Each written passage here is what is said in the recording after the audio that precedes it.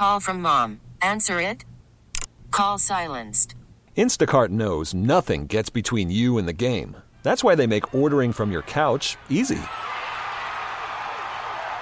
Stock up today and get all your groceries for the week delivered in as fast as 30 minutes without missing a minute of the game. You have 47 new voicemails. Download the app to get free delivery on your first 3 orders while supplies last. Minimum $10 per order. Additional terms apply. We hit the field like all day like all night like. Here we go. Keep it on. We don't hit 'em like. This is the Cleveland Sports Beat Podcast with James Rapien and Daryl Ruiter on 923thefan.com. What up, and welcome into another edition of the Cleveland Sports Beat Podcast. I'm James Rapien. He is Daryl Ruiter. We are your beat writers at 923 The Fan and 923thefan.com, breaking down the Browns, Indians, Cavaliers for you each and every week right here. It's a new podcast, second week, second episode. Daryl and I are excited. I can confirm. I'm going to speak for you, Daryl. You're excited to do this. Is this episode 2, Revenge of Daryl or something? That's right, Revenge of Daryl. You cried over the weekend. We're going to get to that. I didn't cry. Yeah. I swore a lot. Cry, no. You Swear, swore, yes. You swore while you cried, and your tears froze because there was a snowstorm in Cleveland. We'll get to that, too. He's on Twitter, at RighterWrongFan. I'm on Twitter, at James Rapien, so give us a follow there. Make sure you subscribe to the podcast, and yeah, we're doing this each and every week at 923thefan.com, and it'll be posted on other platforms as well here in the near future. So we're excited about that. But let's dive in. It's Conference Championship weekend, and that's where we ended last week's podcast. We gave some predictions for the Conference Championship games, and let's start with your New Orleans Saints. I am now, I think, 1 for 4 on the year. Your New Orleans Saints. They had them. They did. They 13-0. The game changes on the fake punt. We'll dive into all that. But the call that everyone's talking about, or the non-call that everyone's talking about, is a blatant, obvious, clear pass interference, helmet to helmet, unnecessary roughness, and none of them were called. They had three. They had 3 options on the flag, and the official chose none of them. Yeah. You had 3 options, and you chose none. And that, to me, it left a sour taste in my mouth. It left a sour taste in, I think, everybody who was watching that game, and it was a wonderful game. It went Not to if overtime. you're a Rams fan. If you're a Rams fan, you're like, hell yeah, all right. Well, yeah, but even then, yeah, of course, you like the end result as a Rams fan. But it still leaves. I mean, you had the Rams players bragging in the locker there's room. Like 12. Yeah, I took first them off, out. there's like 12 Los Angeles Rams fans. 12. Are there even 12? I mean, that 12. Not friends and family don't count. Correct. So if you take them out, 12. I'll say 12. Although I have even. to say, one of my good friends works for the Rams, so I can't hate on him too much. I'm happy for my boy Miles, former intern here at 92.3 Look The at Fan. you. Name dropping, shouting out. He worked with me during Browns training camp a couple of years ago. Ended up getting hired by the Rams when they were in St. Louis. Did such an outstanding job with them that they moved him to Los Angeles. Wow. And he's still there. So he gets to go to the Super Bowl. So that's a hell of a career leap from him to go from helping Daryl Ruiter cover Cleveland Browns training camp to now he's covering Super Bowl 53. And Mercedes-Benz Stadium's amazing. Yeah, it is. But, yeah, I mean, tough loss for the Saints, and it's unfortunate that such an egregious error tainted what was a great championship Sunday. Mm-hmm. I mean, the AFC Championship was just as good. I really don't want to hear people bitching about overtime rules. I think the overtime rules are perfectly fine. I think where the NFL needs to invest its energy this offseason is in the officiating, whether it's making more guys full-time, whether it's training these guys better. I don't know what, but you can't miss a receiver being tackled with the conference championship on the line and not call and have the option to call 3 penalties and you call none of them. Mm-hmm. And nobody else on the field is willing to come over and help out. Or the side judge's ego is so big, he's like, no, I saw everything. It's all good. And it wasn't. So I think the NFL really needs to look at their officiating this offseason. We saw it here in Cleveland, and this is a case in point for Browns fans. During the season, James, I kept telling people, whether it was the offsides, or I should say the false start, the Chargers committed that ended up in a touchdown. I mean, the Browns got their butt kicked that game anyway, so that call really didn't matter in the grand scheme of things. But it was an egregious officiating mistake. Oakland is what stands out to me. You know, how you could respot a ball without a camera angle of the actual line to gain after a replay review is still beyond me. In that Oakland game, too, you had the strip sack. Myles Garrett had a strip sack that should have gone for a scoop six in that game that got wiped out because the quarterback was ruled in the grass or some nonsense. And I kept telling Browns fans, listen, it's not just you. The NFL doesn't just hate you. It hates the other 30 teams because, Tom Brady and the holier don't do that. New England Patriots What? getting the. Did you see the roughing the quarterback penalty he got? All right, so it's a missed call, and people keep bringing that up. Missed call. Only Tom Brady gets He got a that. love tap on the shoulder pad and got 15 yards. And you know what the official thought it was? He thought he got hit in the head, which It got is ridiculous. hit in the face mask. Yeah, I know. It was a bad and here's call. the thing. Don't think. Your eyes aren't deceiving you. Call what your eyes Sure. see. Don't call what you think. So here's the argument, and a lot of fans are saying, all right, And apparently that the should guy be in New Orleans reviewable. didn't think anything because he didn't call anything. They all should have been reviewable, right? That's what fans are thinking. And to me, if you do that, and this is my concern, because it's like review everything because you could get that call right. Then you're going to have college football where the game's going to take 5 hours. Forever. And the you can't last have thing it. I want is stop after stop after stop just to review what? I think I think that there's two mechanisms the league can do here. Mm-hmm. One is you can institute an automatic, similar to the final 2 minutes of each half, because that's usually when things are in the balance. The final 2 minutes of the half. Because I mean, if it's the second quarter with 8 minutes left and it's a questionable pass interference, that is not going to decide the game. And we're going to forget about it anyway. Right. There was a questionable call on the Rams earlier in the game that we forgot about. Anyway, Right. Go ahead. Well, the Saints had Goff by the face mask that did not get called. So there is a human error element to this thing, and but unfortunately, this is one that just is unacceptable. You can't have it. It's not like it was a questionable pass interference. There were 3 fouls on the play that could have been called. You could have had pass interference, you could have had defenseless receiver, and you had helmet-to-helmet contact. So when you have 3 fouls and none get called, that's an issue. But I think that what the league can do, James, is they have a couple options at their disposal. I don't think reviewing everything or expanding instant replay is the way to go. That's my nightmare. I don't think that's the way to go. It's a Because nightmare. it's gonna totally mess with the flow of the game. I think what you do, the final 2 minutes, yes, give the replay center in New York the option to buzz the game location. Hey, we're looking at this real quick just to make sure that it was or was not a foul. Or, hey, you guys need to huddle up on this thing. You got a mistake here. You need to correct. So that's option one. The problem with that option is it's very ambiguous. There's a lot of gray area, and you could potentially create even more problems than you actually solve. And that would be my concern. Is let's say it's an obvious holding call that doesn't get called. Right. I mean, what's the limit? Correct. Where's the line? Where's it drawn? And how's it going to affect things? Because all of a sudden, if it's a random, we're getting buzz from New York, and there's a holding on 77, and now 1st and 10 becomes 2nd and 25, it's a nightmare. Depending on where the spot is and all that stuff. It's just, that's scary. My second option is to give, similar to the challenge system, have a penalty challenge. One? Each coach gets 1 penalty challenge per game. And here's how it works. If you win your first penalty challenge, you get a second one. If you don't win the penalty challenge, you lose your timeout, and you no longer get 2 challenge penalties. Yeah. Is that only pass interference? You can't challenge holding. Well, that to me would be a nightmare. Right. And again, there is face mask and pass interference only. There are no perfect solutions to fix what happened in New Orleans other than just get better officials.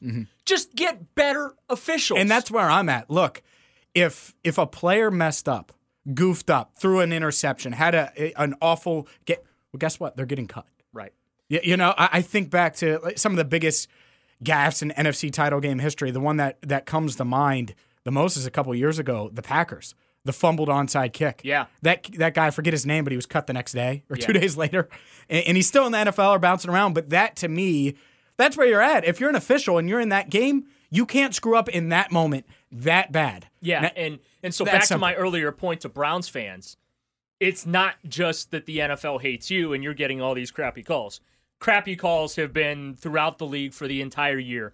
And part of the issue is they had some retirements.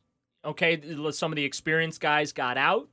Biceps, Ed Hockley. Yeah, now his son's in there. Yeah, and his son was part of the egregious. Quarterback was a runner, therefore he's allowed to be hit in the head. Baker Mayfield at Tampa Bay. So I think that's where we're at. Just get better officials, plain and simple. I don't think that there's a perfect solution to what happened in New Orleans. It sucks that they basically ripped a second Super Bowl opportunity away from one of the all-time greatest players in the game. And also it's a very harsh, bitter reminder of just how hard it is not only to get to a Super Bowl or to the championship round in any sport, World Series in baseball, NBA Finals in basketball, the Stanley Cup Finals in hockey. It's really, really hard to win it. And we've seen it here, everyone's optimistic because the Browns went 7-8-1. Well, I am too, but next year's not guaranteed for as good as everything seems to be coming together. I mean, God, the Indians in 2016 losing games. I'm like, okay, no big. Like the coping mechanism for that was it's no big deal because they're going to get back next year and they're going to get back the year after that, and they're going to have plenty of chances to win a World Series. Guess what? The Indians haven't sniffed the World Series since losing that Game 7, and quite frankly, and I'm not hating on them, I just think it's reality, I don't think they're going to. I mean, it took them nearly 10 years to recover from Game 7 of the 97 World Series in Miami just to get back to the ALCS, which, oh, by the way, they were up 3-1 and blew the final 3 games against the Boston Red Sox in 2007. And then it took almost another 10 years, just 9 more years. It's a process, especially in baseball.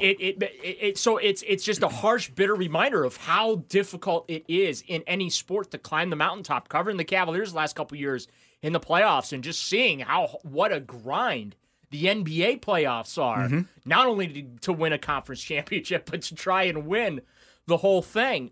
So I just have a little different perspective and greater respect and appreciation for what it takes to get to that level. And that's why I'm even more pissed because they were right there. Like they had the game won. Now, the argument is that you could have still banked the field goal or shanked the field goal after killing the clock and whatnot, or you got to play defense a couple of times and your defense didn't get it done. You did get the ball back on another possession in overtime, and you did nothing with it. I get all those arguments, but there is something to be said for momentum. And what a call like that does, you think you have the conference championship won, all of a sudden that's ripped away from you over a no call. There's an emotional element that the adrenaline and everything that you had going, it sucks the life out of you a little bit. So, yes, the Saints still had chances to win the football game after that call, but I think the NFL, the solution to the problem, the NFL just needs to get better officials. Sure. Because what I watched this year, and again, this isn't just because I'm in the vacuum of covering the Cleveland Browns, and it was every week, whether it was with Ken and Anthony in the morning, or the midday guys, or Bull and Fox, or even at night with Chico, it was every freaking week they're asking me about officiating, and it became a weekly thing. So I think that the solution is an expanded replay. What's done is done. There's nothing you can do to fix what happened in New Orleans. I think how you fix it is you just get better people at the job, period. That's fair. No, and that's fair. And this is the Cleveland Sports Beat podcast. He's Daryl Ruiter. I'm James Rapien. We do this every single week at 923thefan.com. I get it. And you did mention the Saints having chances, having opportunities. That's where I'm at. Sean Payton, what the hell are you doing? You get the ball. Ted Ginn makes that catch, which I've never seen Ted Ginn make a catch like that, a contested catch. Rams had 2 timeouts, so it didn't matter if he ran it. The clock was still going to be what the clock was. I'm not saying run the clock out. 3rd and 10. Who are you throwing to? Who was that? because Michael Thomas is the guy that I would throw it to. It would be finding a way to get the ball to 13, and they didn't. And that's the guy you target. That would be the guy. Yeah, but here's the thing. I think the Rams had that sniffed out. That's fine, but why do I always watch New England somehow get the ball to Edelman or somehow get the ball to Gronk? You know, I mean, that's what they do, and that's the difference to me. And you mentioned, and I'm going to tie it all together, you mentioned how hard it is to get to a championship. That's what makes Brady, Belichick, Brady so amazing is the fact. And they, honestly, I think they're going to, my gut feeling is they're going to lose to the Rams. I think the Rams are more talented. I actually hope they do. I'm there. But to me, the fact that they still, I don't think they were the most talented team in the playoffs. They were probably the fourth most talented roster of the four playing on Championship Sunday. So you bought the Brady and Belichick, nobody thinks we're any good anymore BS? To a degree. I think that they knew this was the worst. This is the worst roster that they've made the Super Bowl with in this 3-year stretch that they've went back-to-back years. And I expected Mahomes to find a way, and we both picked Kansas City last week, and they didn't. So tie it all together. Hey, Sean Payton, how about you find a way to get one more first down? You have Drew Brees. How about in overtime when you get the ball first? Everyone's whining and bitching and moaning about how New England got the ball first and they marched right downfield, made it look easy. That's really freaking hard to do. All you have to do is play defense. Yes, Drew Brees and the Saints had that, and guess what happened? They got pressure on Brees, hit his elbow, ball goes up in the air, targeting Michael Thomas, by the way, and the Rams pick it off. So let's tie it all together. I don't think there's a huge overtime issue. No, I mean, you are allowed to play defense in overtime. Correct. I think that when they adjusted the overtime rules a couple years ago and they took the sudden death aspect out of it, so if you kick a field goal, the other team still gets an opportunity to possess the ball. I think that was the overtime remedy. But if you kick off in overtime and you give up an 80-yard drive for a touchdown, well, that's your bad. Exactly. You know what I'm saying? Like, I think that how they changed the overtime rules I thought that was the perfect remedy for it. There's nothing else to change. Mm-hmm. Play defense in overtime. Yep. Plain and simple. Like, you're on the field too, Kansas City fired their defensive coordinator, which, I mean, they were ranked 30th or 31st? Bob Sutton. They were like 30th or 31st in the league, mm-hmm. but this past season. But, you can play defense. So, I think the NFL needs to focus their attention on rectifying this officiating issue more so than the overtime rules. I think the overtime rules are perfectly fine. Yeah. Perfectly fine. There's nothing. Listen, you got beat by the greatest of all time. If you're Kansas City right now and you're Pat Mahomes, and I know I just said you can't play this card when I used the Indian example with it, but Pat Mahomes is 22, 23 years Correct. old? It's his first year starting. Right. So odds are that this is not going to be the last time he's in the postseason, and you got beaten by the greatest of all time, Tom Brady. Tom Brady beat you. Like that. That's all there is to it. And your defense sucked. Mm-hmm. So I don't think that the overtime issue is an issue. It's great for you, me, and everyone that does this for a living to talk about. It's great fodder for fans. I don't see the issue with the overtime rules. I see an issue with the officiating, mm-hmm. and they need better people calling these games. But I think that they brilliantly restructured the overtime rules. And listen, you give up a drive. Hey, if Drew Brees would have marched the Saints right down the field after getting that overtime kickoff and put a touchdown on the board, guess what? He'd be in the Super Bowl. I'm not dropping all the 7 dirty words or whatever. Sean Payton's overrated. Oh, wow. I'm going to go ahead and say it.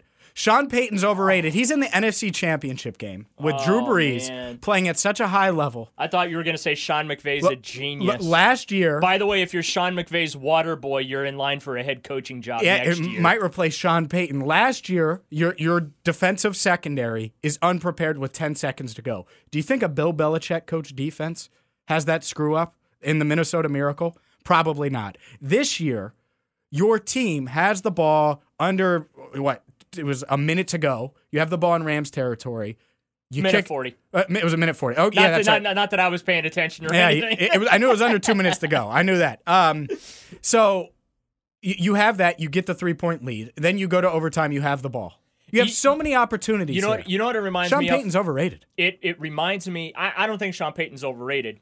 I think that it reminds me of LeBron with the Cavs. LeBron played 11 seasons here. The Cavaliers have just one championship to show for it. Sean Payton and Drew Brees, all the time that they've spent together in New Orleans, don't do this.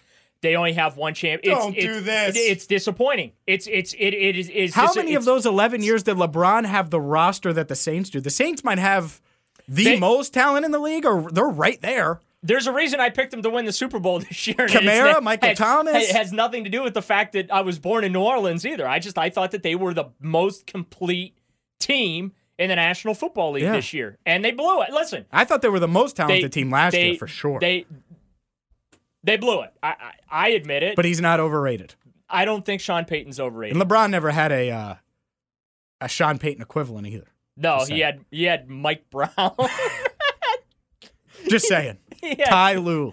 Ty won a championship with Ty Lue. But I can't bag on. But I'm Ty. saying Ty Lue was known before he came here to Cleveland. He had David for getting Blatt. stepped over. He had David Blatt, Mike Brown. See? Paul Silas. Don't make excuses. Paul Silas, that's right. Yes, Paul Silas. Am I speaking Chinese? Paul freaking Silas. That's right. Oh, my God. Forgot about good old Paul. Oh, gosh. The Paul Silas stories I could tell. Someday we'll get into it on this podcast. Paul Silas might be underrated. But Sean Payton's overrated. When we get into like the slow times of the year, we're going to do some story time with Uncle Daryl. That's great. I love it. We'll get a sounder. I got some story time with Uncle Daryl. Oh boy, yeah. I would probably say, "Am I speaking Chinese?" is probably one of my all-time top 5 favorite quotes ever. And I would have agreed with you with the. Sorry, I'm just ignoring what you just said. I would have agreed with you about the LeBron comparison if it wasn't for the past 2 or 3 years where the Saints have drafted well, they've won double-digit games, they've won their division, they've been one of the better teams in the league. Before that, when they were going 7-9 a couple years ago, towards the end, they're going to look back on they're going to look back on this stretch. I think similar to the Cavaliers, in the sense that you had one of the greatest of all time. I'm not willing. I think GOAT gets used way too much in our business. Mm-hmm. You know, I don't. I think Drew Brees is one of the greatest quarterbacks of all time. Just top 10. His I'll resume, just cop out, top 10. His resume speaks for itself. Sure. But the fact that the Saints have only been able to win one championship, and again, it goes back to my how freaking hard it is to win a championship. They have one of the greatest players of a generation in Drew Brees.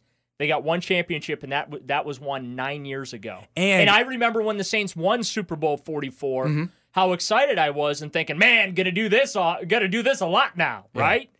And then just one thing after another, you know, whether it's the Minnesota Miracle or the...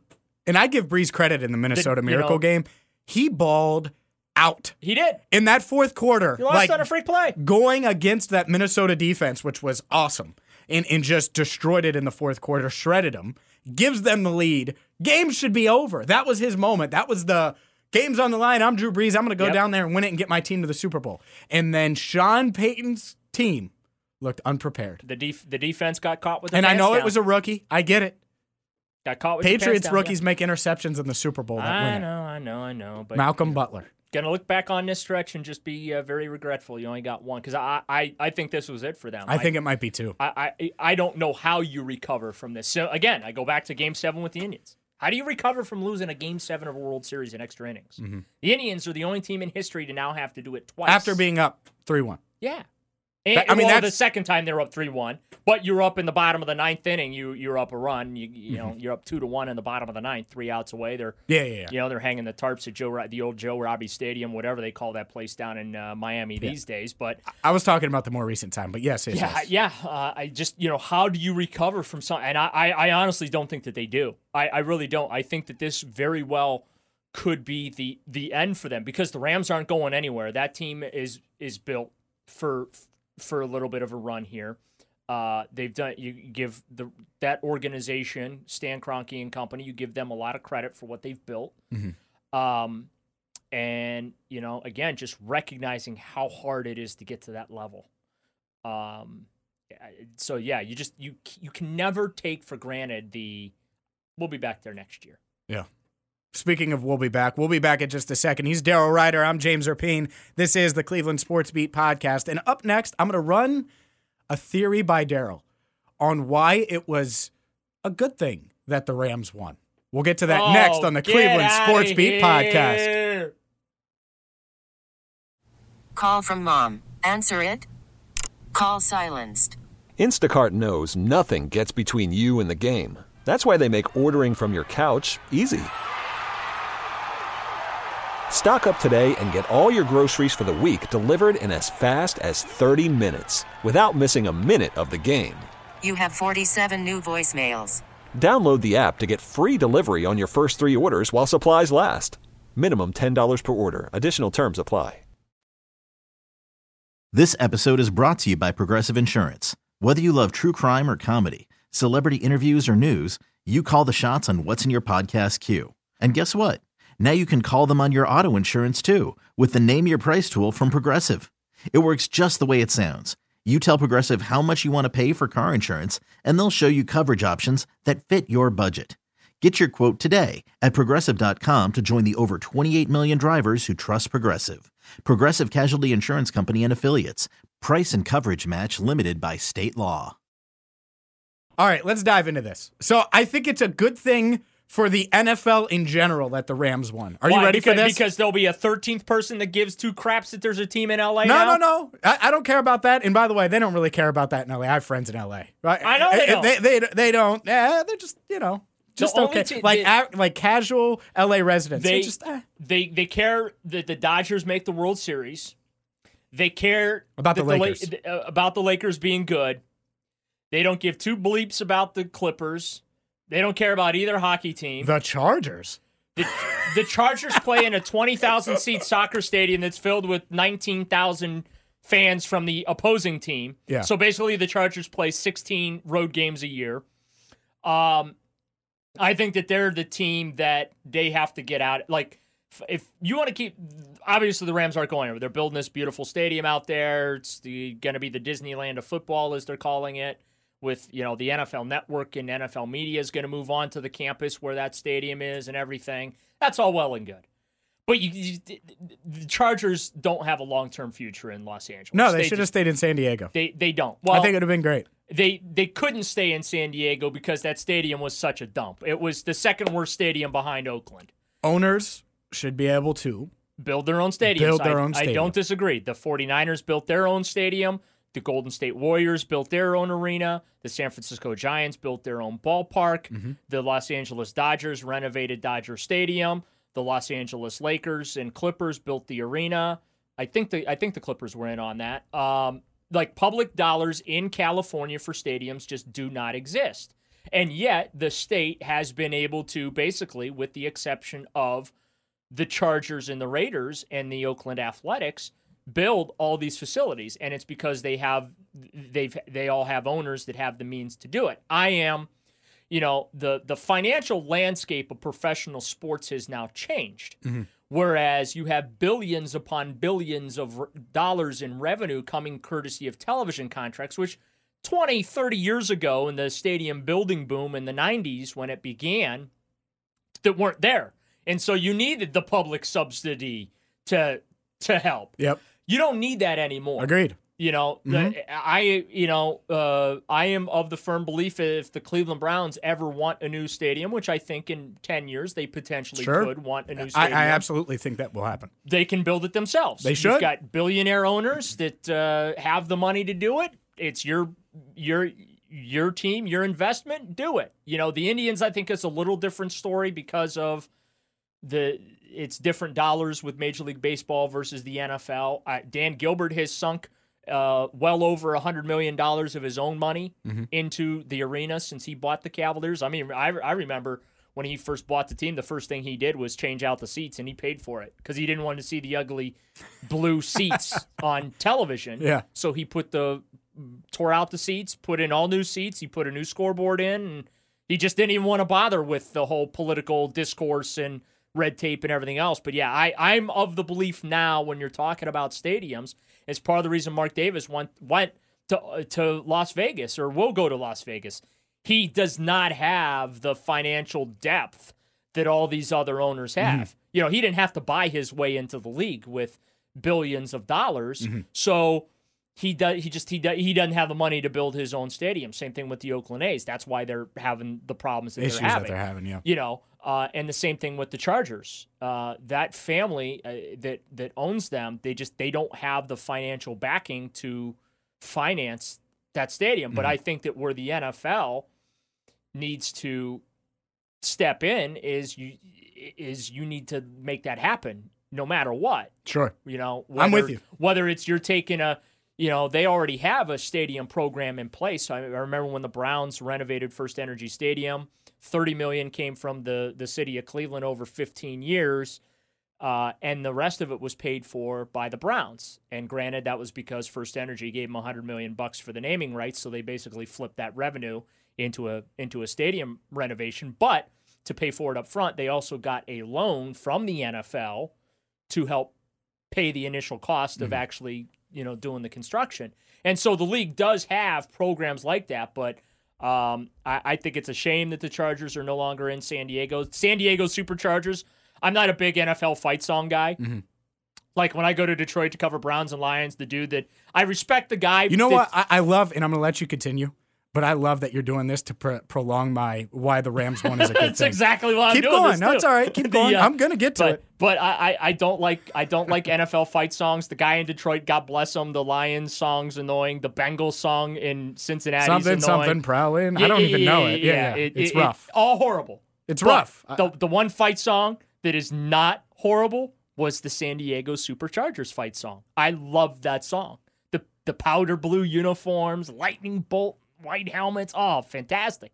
But yeah, I think it sucks that the Chargers are no longer in San Diego. They're in LA. Nobody gives a crap about them. They now have to share a home. By the way, I'm going to help out Stan Kroenke. He now needs to get Chrysler to be the sponsor of his stadium because he'll have a Ram and a Charger. Oh, man. Within the stadium. Look at you. Marketing genius right here. Marketing genius. And All right, I'm about to rip your heart out. I know. Give me your crap theory Daryl why Ruiter. it was so good, why the Rams won. It was great for the NFL that the Rams won because what do NFL teams do? Relocate? No, they copy each other.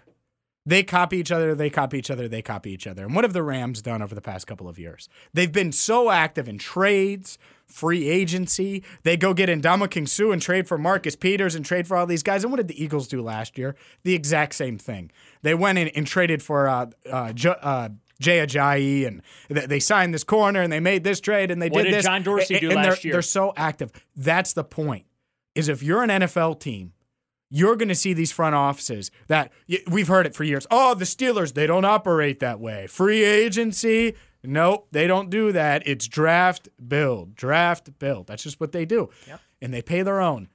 Well, now these teams, they're going to be like, oh, if we make wise decisions in free agency, if we go get really talented players, if we decide to take a risk on the disgruntled veteran via trade, it could be worth it. So I think we're going to see more and more and more player movement across the NFL. If you're a Browns fan, I think it's great because now I think free agents will look at Cleveland and it'll be more appealing than it's been really in my lifetime, since I was born in 91, maybe the mid-90s it was, 93, 94. I thought you were going to tell me you were looking forward to, like, Sean Payton's secretary being the next head coach of, like, the... No, it literally... This team here. I think it's going to impact the NFL. You're seeing it with coaches. That's a good point. Everyone's like, oh, let's get this hot, new, young offensive mind. The Bengals hired his quarterback's coach. Dude, I know. To be their head coach. Who was an awful coordinator for the University of Cincinnati back in 2016. But he's an NFL head coach, so who knows if that works out. But to me, if that needs more player movement, the one thing I love about the NBA is the player mobility. And people here might hate that I'm saying that, but I love not knowing what's going to happen, not knowing what stars are going to land where. If the NFL gets more and more like that, I think people will enjoy it. And I think it benefits teams with franchise quarterbacks, i.e. Baker Mayfield and the Browns. Well, I do agree with the offseason activity. I'm a believer in proven players over draft picks any day of the week and twice on Sunday. I agree. Because all draft picks are it's a fugazi. It's a lottery ticket. It's a scratch off. That's all it is. You have no idea if it's going to work out. That's why. And you've covered it firsthand. Yeah.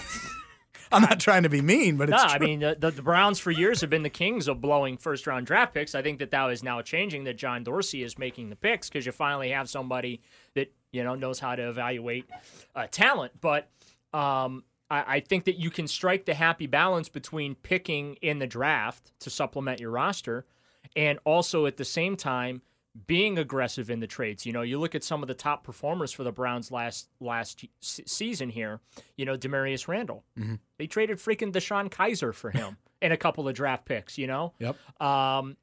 Jarvis Landry, a 4 and a 7, a 4 last year, a 7 this year to Miami for him. He was the leading receiver, okay? A no-brainer. Right. Yep. So when you look at it that way, they traded Carlos Hyde so they could make way for Nick Chubb to take over. So yeah, from that standpoint, yeah, I enjoy when teams are aggressive on the trade market. And I'm not talking like during the draft when they're like swapping picks and all that. That's probably my least favorite part of the draft. It's tough. Right. It's tough to cover that. And the Browns have been always involved in stuff like that. But, when you're talking about when the new league year begins in mid-March and you start seeing that type of activity, I remember last year the Browns had 3 trades the weekend before the new league year was even going to begin. Like they were in the queue. You know what I mean? Yep. Like they were waiting to be they were in the waiting to be processed in the league office, and it was those two and Taylor, right? And Tyrod Taylor with with Buffalo, because they, were hoping that Tyrod would keep the seat warm this year and basically do what Baker Mayfield did, win 6-7 games or so, and then Baker could take over in year 2, similar to what happened with Pat Mahomes in Kansas City. Unfortunately, Tyrod Taylor's not Alex Smith, so there's a little difference. No, I think it's fortunately in talent. So it worked out that I'm a believer in anytime that there's conflict. Conflict's the wrong word. Anytime there's debate over something, like you got 2 guys competing for one job. I just don't get real emotional about it or too invested because it'll work itself out. Someone will get hurt. Someone will do something stupid. Someone will play themselves off the field. It works itself out. Same thing with the Indians in spring training and stuff like that when they're competing for it. It works itself out. I'll just sit back, sip a cup of Joe, enjoy the show. How about that? You're rhyming. But I think that the NFL activity though, it's just going to be it's going to be boosted. Like the idea, I really thought you were going to go with that second biggest market in the country. Couldn't give a damn. And you got to establish the franchise. And couldn't care less. No, but I just think, by the from way, a fan perspective, if you're St. Louis right now, I feel for those people. Yep. I bet. I feel for them. Yep. Where the hell was this 3 years ago? Although, they did get to the Super Bowl in St. Louis, but still, thinking about your team. Was it 2 years that they moved? 2 years ago? 3. This is year 3? This is year 3 for them. So McVay's been there for 2 years, and your boy Jeff Fisher was there for 1. So if the Rams end up, this is actually going to be worse because it took the Ravens 5, I believe, from when they left Cleveland. It did, because it was 96 through 2000. It was because they won in 2000. Yeah. So it took them 4 or 5 years to actually to win the Super Bowl. So this is even worse if the Rams win this. And I have no vested interest in the Super Bowl as far as like rooting goes. I'm just going to sit back, enjoy the game, and whoever wins. I mean, frankly, I respect the dynasty that Bill Belichick and Tom Brady have built. I'm tired of it. Like I'll be honest with you. It's like the Yankees winning the World Series as many times as they have. Don't you?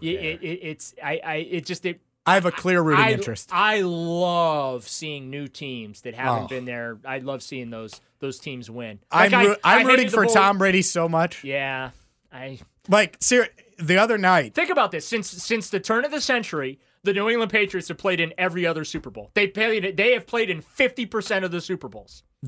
We'll never see that again. That's insane. That's why I'm rooting for it. It's because we're never. I want history. I want greatness, and they've already gotten there. They're there now. Pat Mahomes will get another opportunity. Sean McVay's not going anywhere. Well, we think Pat Mahomes is going to get another opportunity. I promise you he will get another. There are no guarantees now. No, we had this discussion earlier where you're not paying attention. There aren't, but come on. Pat Mahomes, he's a freak. It stands to reason that he's going to get back to that level. Well, you know what it felt like to me? LeBron in 07, the Cavs get there. Oh, yeah. When You when knew. they got by the Detroit Pistons again, you go back to that, man, this is going to be fun. Going to do this every year. And then they couldn't even get back to the finals. Mm-hmm. Orlando bumped them out. The only way the Chiefs don't get there again is if the front office fails them. Or Pat Mahomes gets hurt. Yeah, correct. Assuming, not trying to be net, but that's the yeah, reality. I mean, assuming health though, if think you about as long this. as you build around him, he's going to get to a Super Bowl. what is it? 17 seasons Tom Brady has not been injured. Yeah, he tore his ACL in 08, but outside of that, Right. I mean, think about that for a second, Mm-hmm. okay? Best player on the best team in the league for nearly 2 decades, going strong, okay? Mm-hmm. And he's been helped. Like it's similar to LeBron. You know, you're able to take care of your body in a fashion that you're still getting hit like everybody else is. Mm-hmm. But yet you're still able to overcome and play through the little things and not only play through the little things, but still maintain the same high level of play while you're doing it. It's incredible. And you know what I think he did this year? Because a lot of people talked about how his play dropped off. Yeah. At times this year, that was a big topic. I think he pulled a LeBron.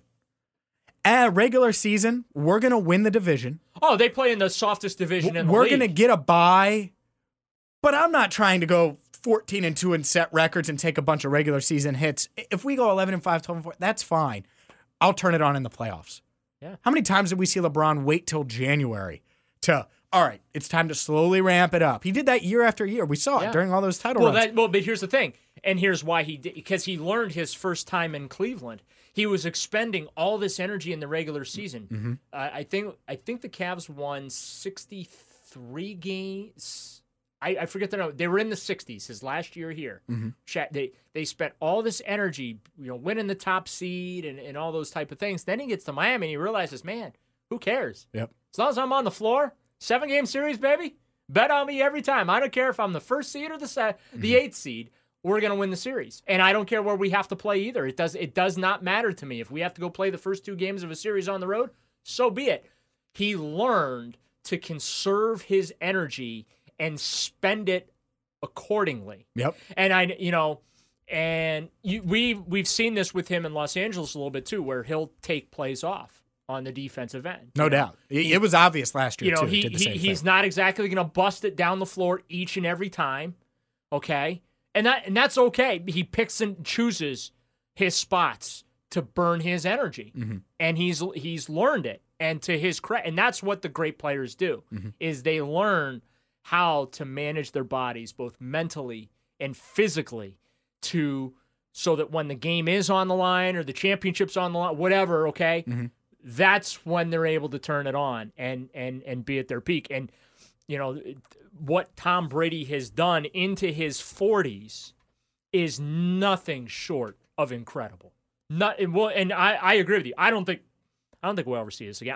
I mean, you can make an argument they should name a trophy after Bill Belichick or Tom Brady. Mm-hmm. I know all the trophy names are spoken for or whatever, but that's how great these guys are together. And I like Brady, the athlete. I'm biased. I root for him. Like I'm a Tom Brady fan. It's because of Giselle, isn't it? It has well before Giselle. Okay. He was the comeback kid people are going to hate this, but even at Michigan. I remember, and I'm not a Michigan fan at all, but you can follow James on Twitter at James Rapien. Yeah, that's right. But the comeback kid, as he was known, no, I've always rooted for Tom Brady. I don't know why. I don't know what it was. And then he becomes this star and wins Super Bowls and all this stuff happens. But to me, getting 6. All I know is that Bill Belichick rings. pulled a Bernie 2.0 with Drew Bledsoe, and it worked. Yes, that's right.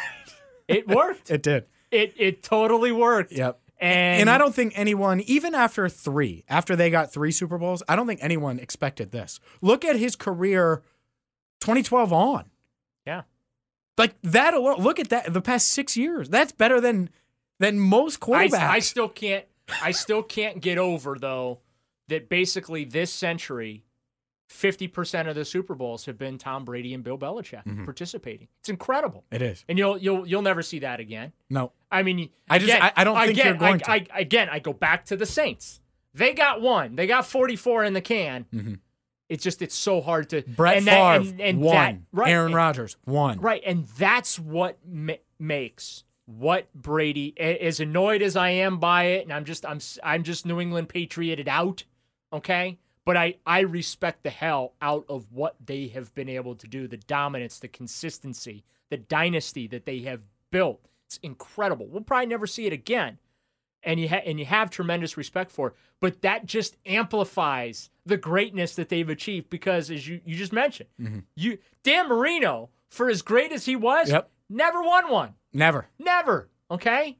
For as great as some of those Browns teams and Bernie was here in Cleveland, never won anything. Won a couple division titles, got to the AFC, didn't win anything. No disrespect to those guys, but that's like the cold hard math. Even as great as Joe was, got to 4. I know he won all 4. How about this? Got to 4. How about the Chiefs bringing out Joe Montana to be their whoop up the crowd? He didn't win a Super Bowl with the Chiefs. Mm-hmm.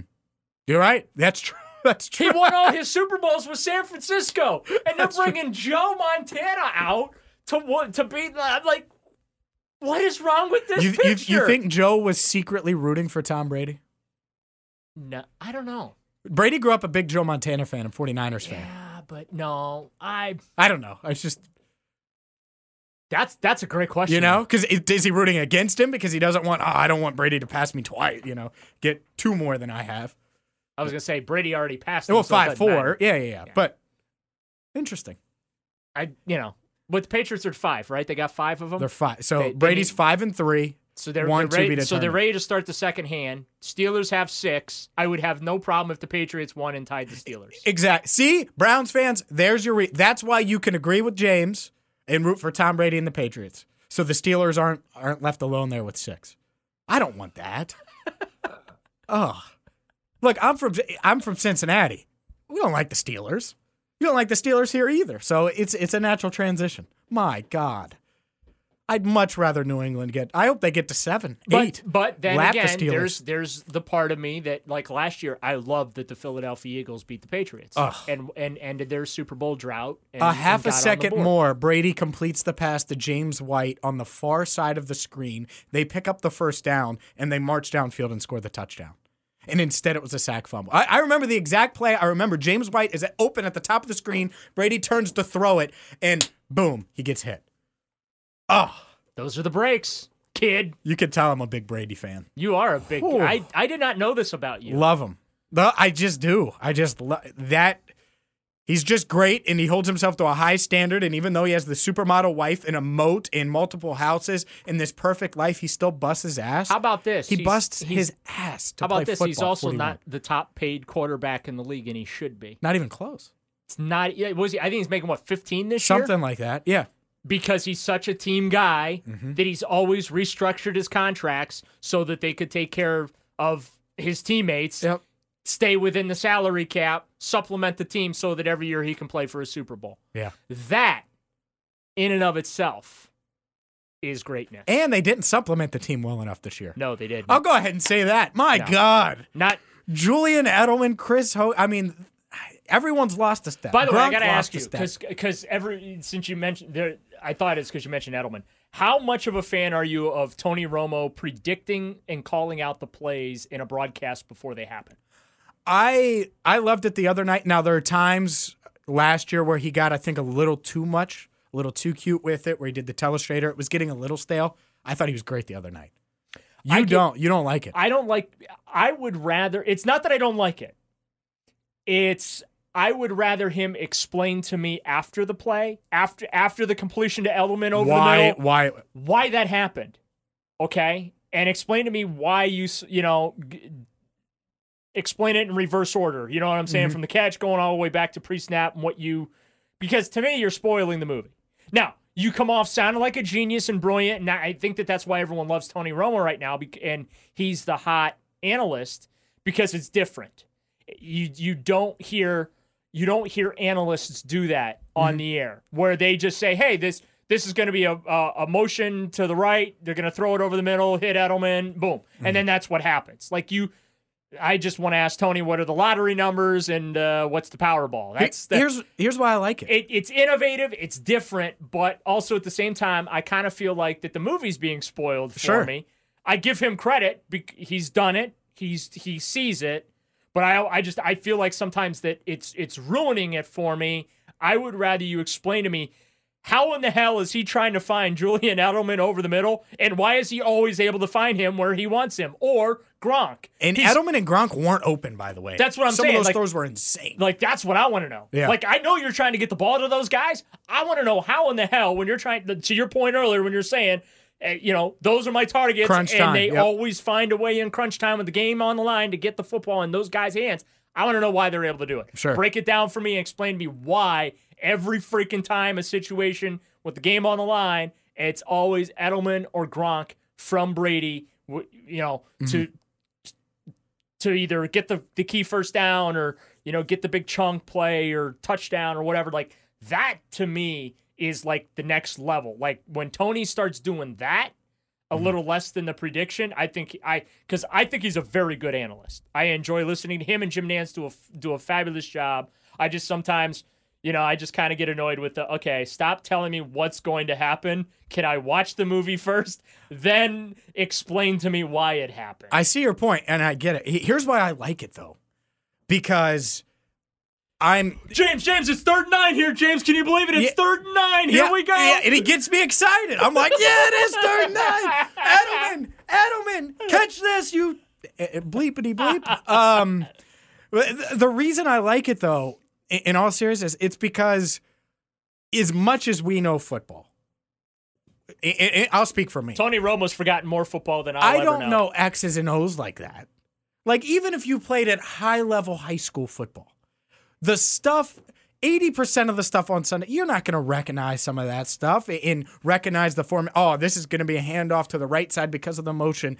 And so it's like, oh, Edelman, that's the guy I need to be zoned in on. Don't worry about Dorsett at the bottom. That's who I should worry about on this play. Yep. And then it's there. So I get it. It's kind of like a spoiler because you're able alert. to key on, because he's saying, okay, the ball's going to go at Edelman, so your eyes automatically go to him, and you're just going to follow him throughout the play. And exactly. See how it transpires. So I like that. I do. I get why you say, it's kind of like a spoiler alert.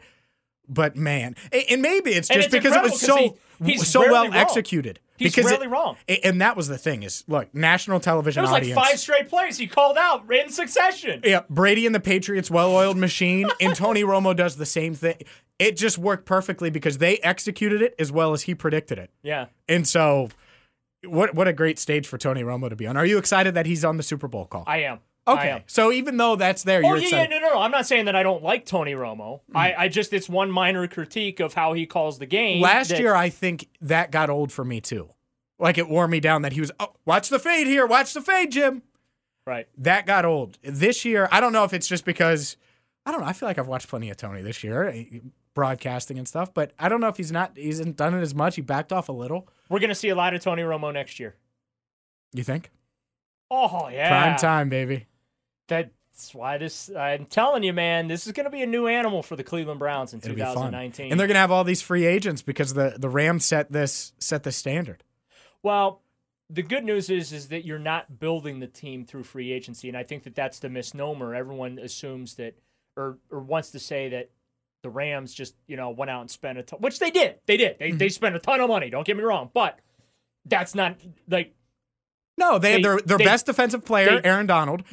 They drafted. They had Jared Goff. They had Todd Gurley. They had their coach. They drafted well. They hired well, and then they used their assets going forward to supplement their team. And that's how you do it. Like, that's the formula. I know you're saying that that's revolutionary or it's going to possibly change the way the league does business and gets away from the Packers and the Steelers and the Ravens with the draft and develop and compete and you'll still have to draft and develop. Right. Always. We've seen that with here in Cleveland with how Dorsey's handled it, and I think we're going to continue to see it. Mm-hmm. Like, I actually would not even have a problem if John Dorsey traded the Browns' first-round pick this year. I wouldn't either. I would not bat an eyelash. Because what do you need? Okay, you need a tackle. Okay. Mm-hmm. You probably need a linebacker because you're probably going to replace Jamie Collins. You're going to need another corner or 2 or 3 because you can never have enough cornerbacks. Mm-hmm. And that's independent of anything with Denzel Ward and if anyone's worried about him, which I'm not, but I get why some people might be. Mm-hmm. I would have no problem if John Dorsey wanted to flip that number 17 pick in the draft for a experienced, in his prime, Pro Bowl caliber player. I wouldn't bat an eyelash. Antonio Brown? That'll never happen. That will never happen. I'm just asking, would you do it? I would, but Odell Beckham Jr.? I don't like contemplating stuff that'll never happen. Odell Beckham Jr.? I don't know that it would never happen. I don't know. Yeah, I think the cap hit for the Giants is like $30 million if they traded him, and I don't see the Giants doing that. But that's the type of level player I want if I'm giving up 17. Right. Or, and here's the other thing, you could always trade back 6 spot, No, I'm done with the trading back stuff. No? Not a fan of that? I hate the trade back. At 17, especially in this draft, you might be on the fringe of getting one of the elite. I know the Browns have traded back a lot. I've watched 2 decades of the Browns trading back in the draft. I'm good. You don't want to trade back and get Corey Coleman? No. But Carson Wentz at North Dakota State, he's not going to be good. We got Corey Coleman instead of Michael Thomas. He's not going to be good. Yes. I mean, everyone had Corey Coleman ahead of Michael Thomas. But here's the thing. I can't complain about that because Michael Thomas is like the best receiver in the league, and he's catching passes from Drew Brees. Exactly. It worked out. It did. No, it did. And here's Yeah. This is no, we're about to wrap it up. Oh, okay. Yeah, no break. We don't need to break here. We're about to wrap it up. But I think that if you can use that 17 pick and get, I don't know, is there a shutdown corner out there? Is there going to be a shutdown corner available? Maybe. That's probably a trade you can't make because you need, cornerbacks are gold right now. Cornerbacks are as important to teams right now as quarterbacks, in my view. What? Don't you dare. They're as important? Quarterbacks are more important than anything. I understand. I'm saying though, but on the defensive side of the football, it's pass rusher, edge rusher, and your corner. Those are the 2 positions you absolutely have to have filled on your defense to have a shot in hell of being anything in the NFL. Much like on the other side of the football, you can't win without a quarterback. I see what you're saying. It's okay. It's on that same level. You have to. It's important, right? You have to have 3 positions to be a championship caliber team in the National Football League. You have to have the Holy Trinity: quarterback, cornerback, edge rusher. You have to have those 3 players. If you don't have those 3 players, it's awful, awful tough for you to compete at the level that you need to if you want to be a Super Bowl contender. Luckily for the Cleveland Browns, they got all 3 filled. And there will be some good corners available at 17. Yeah. I believe that. Looking ahead, I do. I haven't gotten into I know the Senior Bowl's this week. This was actually refreshing for me this year. I didn't spend my November and December scouting college football players. It's awful. That's tough. For the first time in 5 years, I did not spend November and December scouting college football 2016, players. 2017, that's what the Bengals were out of it in December. Right. And it was all, that's all I did. It's draft. And by the time the draft gets there, you're exhausted. I know. I'm sick of it. Oh, my God. So, yeah, now you can start at normal time. By April 1st, I'm just is the draft over yet? Why? Oh, yeah. And, this year, it's going to be, I don't even have to care about the quarterbacks. Maybe a late round guy. I think Trace McSorley. I'm calling it now. I think that there's a chance in the Trace McSorley. 6th or 7th round. I think that you take a flyer on a guy, okay? Because because at best case scenario, it turns into an asset that later you flip into a couple of 1st round picks, okay? It's not that you're threatening Baker Mayfield or anything like that. It's about developing somebody who, like the New England Patriots have done behind Tom Brady all these years. Look at all the quarterbacks that they've flipped into assets. It's that same philosophy. It's not like you're spending a high pick, and if the guy doesn't work out, who cares? It's a 6th or 7th round pick. Exactly. What do you do? If you get a 6th or a 7th round pick, to turn into anything, let alone Tom freaking Brady, it's gravy for you, right? If they turn into they make the team and contribute on special teams. Right. 7th rounder, that's great. Where you make your money as a GM and where you're ultimately judged is those 1st and 2nd rounders. If you blow those, it doesn't matter how many 3rd through 7th rounder guys you find, because if you're blowing the best picks in the draft, right? You're not going to have the stars. Exactly. Yeah. Absolutely. And you need and one of my biggest criticisms of the Browns for years, aside from all the losing that they had done, is they never had blue chip talent. Mm-hmm. Well, now you look at the roster, they got blue chip talent. Yep. Which means in a variety of positions. Which means they can go at it in free agency, via trade. They can play around. They could be the Rams, seriously. Young quarterback, young offensive-minded head coach, running back in place, cornerback in place, pass rushers in place. Yeah.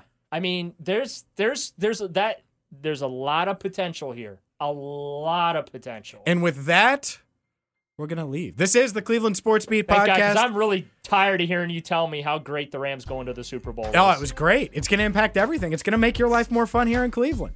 Follow Daryl on Twitter at RightOrWrongFan. Follow me on Twitter at James Rapien. We'll be back at it next week. We'll do some Super Bowl prop bets next week. Super Bowl prop bets? What do you think about that stuff? I'm not a gambling man. We could talk about. Would you like to know why?